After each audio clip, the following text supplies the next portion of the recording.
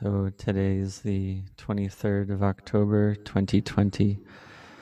We come to chant the praises of the Buddha, Dhamma, and Sangha, and we recollect the wholesome qualities of the Triple Gem. In this way, we sit in meditation and listen to the Dhamma. This listening to the Dhamma is something that's very important in our Dhamma practice for the monks and the laity, for all practitioners. This is developing the mind to be excellent and good. If one has any doubts in one's practice, then listening to the Dhamma can dispel and allay these doubts. When all the doubts are gone, then this is very beneficial for one's practice. And these doubts come in many forms. One may doubt one's practice. For example, is this meditation object, is it suitable for my character? Is it suitable for my personality type? And one may doubt in various ways. And really we want peacefulness, we want wisdom. And this practice truly is to make effort to make the mind peaceful. And all of us here have faith in the Lord Buddha, and therefore having faith in the Buddha and this quality of inspiration of the heart, therefore recollection of the Buddha is a suitable meditation object for all of us. We can recite the mantra Bhutto, Dhammo, Sangho, and when we chant, we praise the qualities of the Buddha, the Dhamma, and the Sangha, and we do this with mindfulness. And we do this, and we can chant the praises of the Triple Gem in this way many times in a day. For example, 9 times, 18 times, or more. And this can lead the mind to become peaceful. When the mind is peaceful and still, this gives us great benefit. And this is a benefit of chanting, to reduce the busyness and chaos in the mind and to make the mind still and peaceful. So when the mind gains this stillness and stability from chanting, this is the benefit of chanting arising. So we have the intention to chant and apply our minds and hearts to the practice of chanting. And we do this every single time that we come to chant. And this is called mental cultivation or bhavana. And this is an excellent way to cultivate the mind.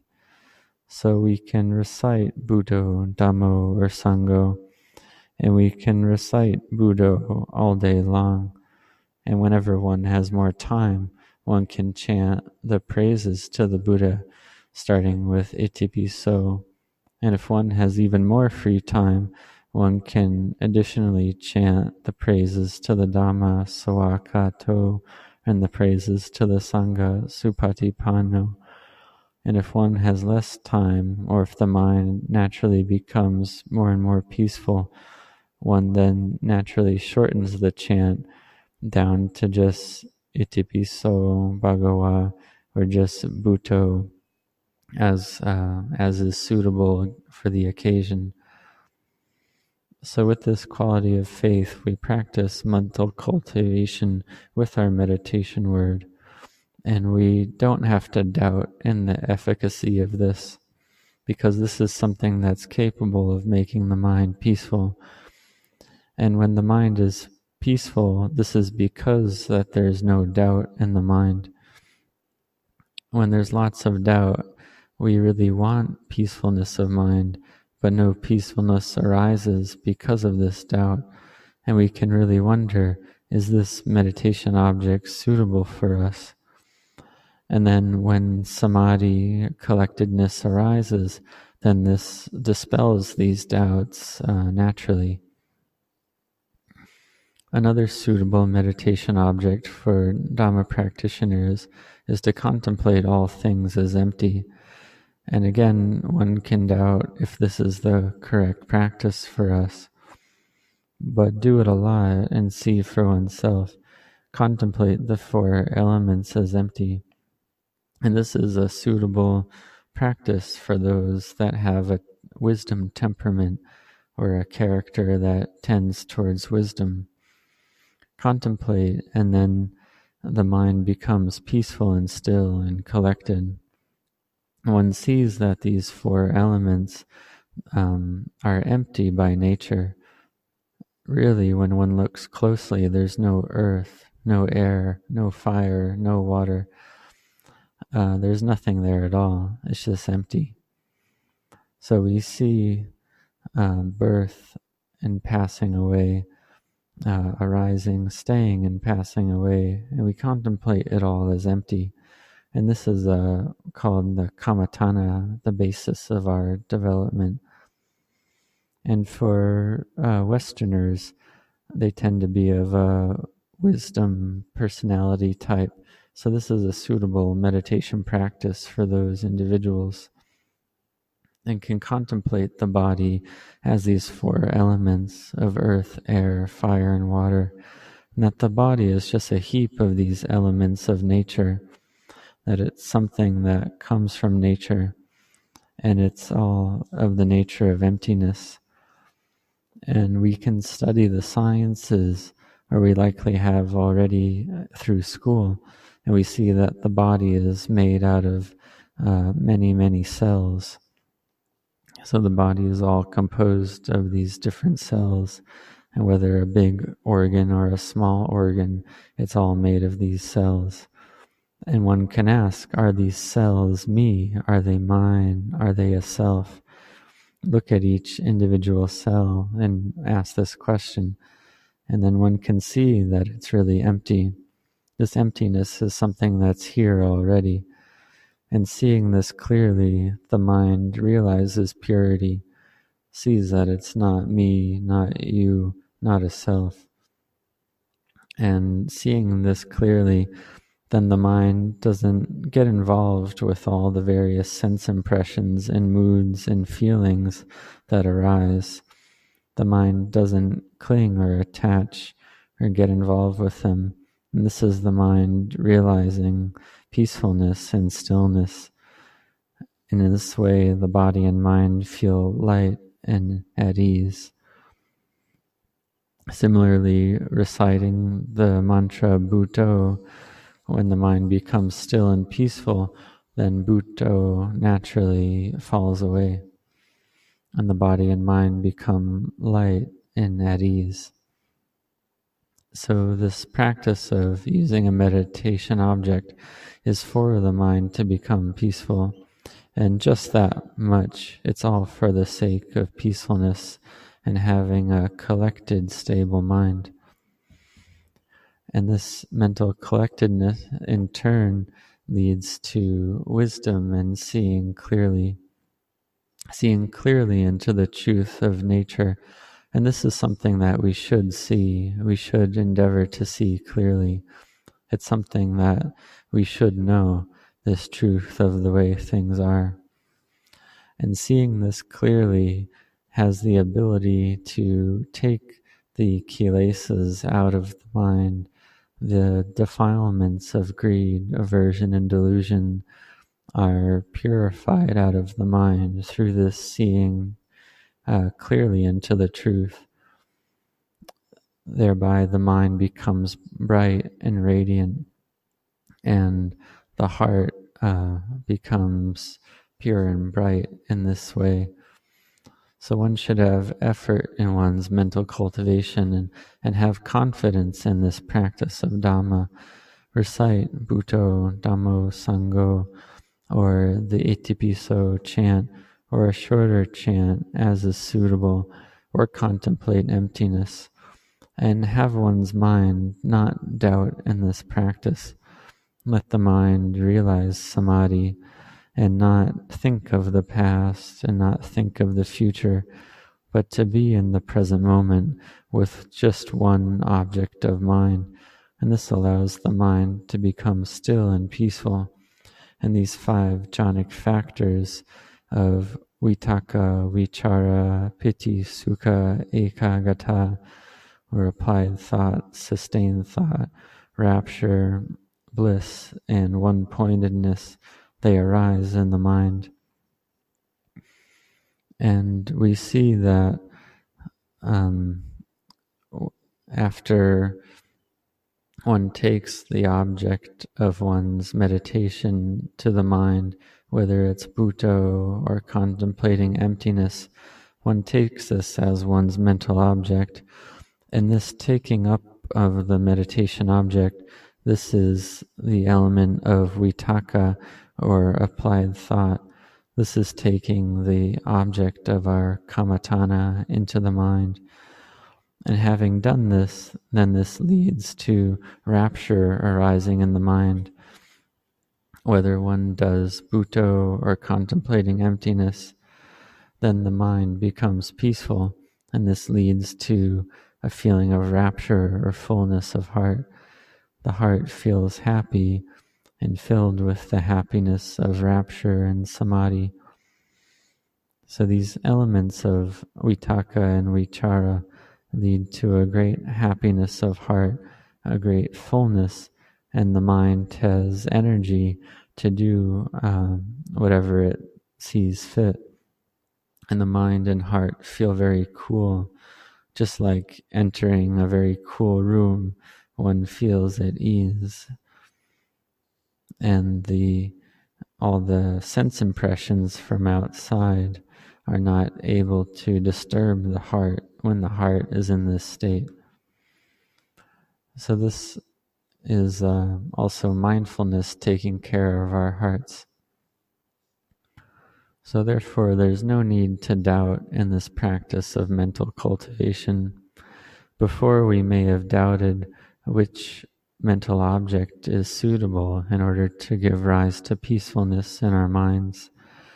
And this is the heart just doubting all the time. However, we have faith, and therefore we need effort in applying our minds to this practice of bhavana. So do your effort, and do this effort all the time, practice all the time. And this is the path of sila, samadhi, and panya, or dana, sila, and bhavana. This is the Noble Eightfold Path. And doing this gives rise to great goodness in our lives and leads to a freedom of heart and mind. So having been born into this world, we learn various subjects and various knowledges, and this can give us a certain level of ease in our lives. However, we also practice to see the drawbacks in this endless cycle of wandering on that we call samsara. And if we see the drawbacks to too little of a degree, we don't see the drawbacks sufficiently clearly, we won't have effort in our Dhamma practice. So we must recollect the drawbacks of samsara, recollect that these bodies of ours are ever-changing, are impermanent. Their nature is to arise and then pass away and degrade. And they're also subject to various types of dukkha, such as various illnesses that can give rise at any time. We don't know when various illnesses will arise, and we don't know when we'll die either. This is simply the nature of the body, which is part of the world. And this body is also the home of all the various bacteria and viruses. Whether it's a large or small organ, all the different parts of the body are of the nature to degrade and pass away. It's simply their nature. So see this nature of degradation clearly. See that this heap of the 5 khandhas of the body and mind, it's all of the nature to arise and pass away. And seeing this clearly, then one will be established in heedfulness. One will see that this body and mind is uncertain, that what we call the self, this 5 khandhas, it's ever changing, unstable, and unsure. Just like a house is a home for our body, this body is like a home for our mind. And this home, just like a real house, the body is something that's unstable and unsure of the nature to degrade. So may you have a lot of mindfulness. There's a story of one disciple, one practitioner at the branch monastery in Sydney, Australia, called the Wat Bodhisattva. And this individual had stage 5 cancer, and they were very determined to practice Dhamma. And they would walk around a pond 108 times. And walking around this pond was no small feat. It was a long way. Just one circumambulation around the pond could take 7 minutes.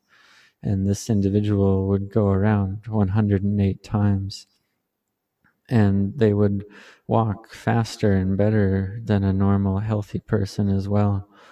And this is the body and mind becoming light through application in one's Dhamma practice. The mind can become separate from the body, and the mind is peaceful in this state. So contemplate this body and mind as not me, not mine, not I, not self. In doing this, one sees clearly that there's no me, no you, no theirs, no they, no us, no ours, and so on. This is the arising of wisdom. So practice with one's meditation object. Make the mind still. See the body as not self, not one's own, and contemplate the body as empty. Seeing clearly in this way, one sees that all things are merely convention. And seeing this comes from our practice with our meditation object, making the mind still and peaceful. So do this a lot, practice a lot, use one's meditation word. There's no need to doubt this, just do it. Death is something that's a sure thing. It's coming and we don't know when. So apply oneself to make the mind still and peaceful through the practice and application of mind to one's meditation object. The mind generates convention through proliferation, thinking here and there. And so we can see that without this proliferation, then conventions don't arise. So in reality, there's no me, there's no you. It's all just a convention, something that arises from the activity of mind. This is wisdom that arises from clear seeing, from vipassana. And this seeing clearly, one simply sees that there's no me here, there's no you there, there's no self anywhere. And this is the mind becoming separate from the body. And this is seeing the Dhamma, seeing nature clearly. One sees that all phenomena arise, stay for a while, and pass away. This happens every hour, every minute, every second. This is something that one can see when the mind is still and collected. So we do this practice and we apply ourselves to this Dhamma practice. And then one day, the Noble Eightfold Path of virtue, collectedness, and wisdom gathers together, and we see the true Dhamma, the truth of the way things are. So have effort in your practice. We have faith and belief. So therefore, apply this and make effort in an ongoing way, in a continuous way, and apply one's heart. There's no need to doubt. And then when we truly see the Dhamma, we see the truth. This comes from this practice. So may you practice continuously. See the 5 khandhas, this heap of body and mind. See it as unsure, something that's ever changing. So may you all practice with effort, and may you be determined. May you grow in Dhamma.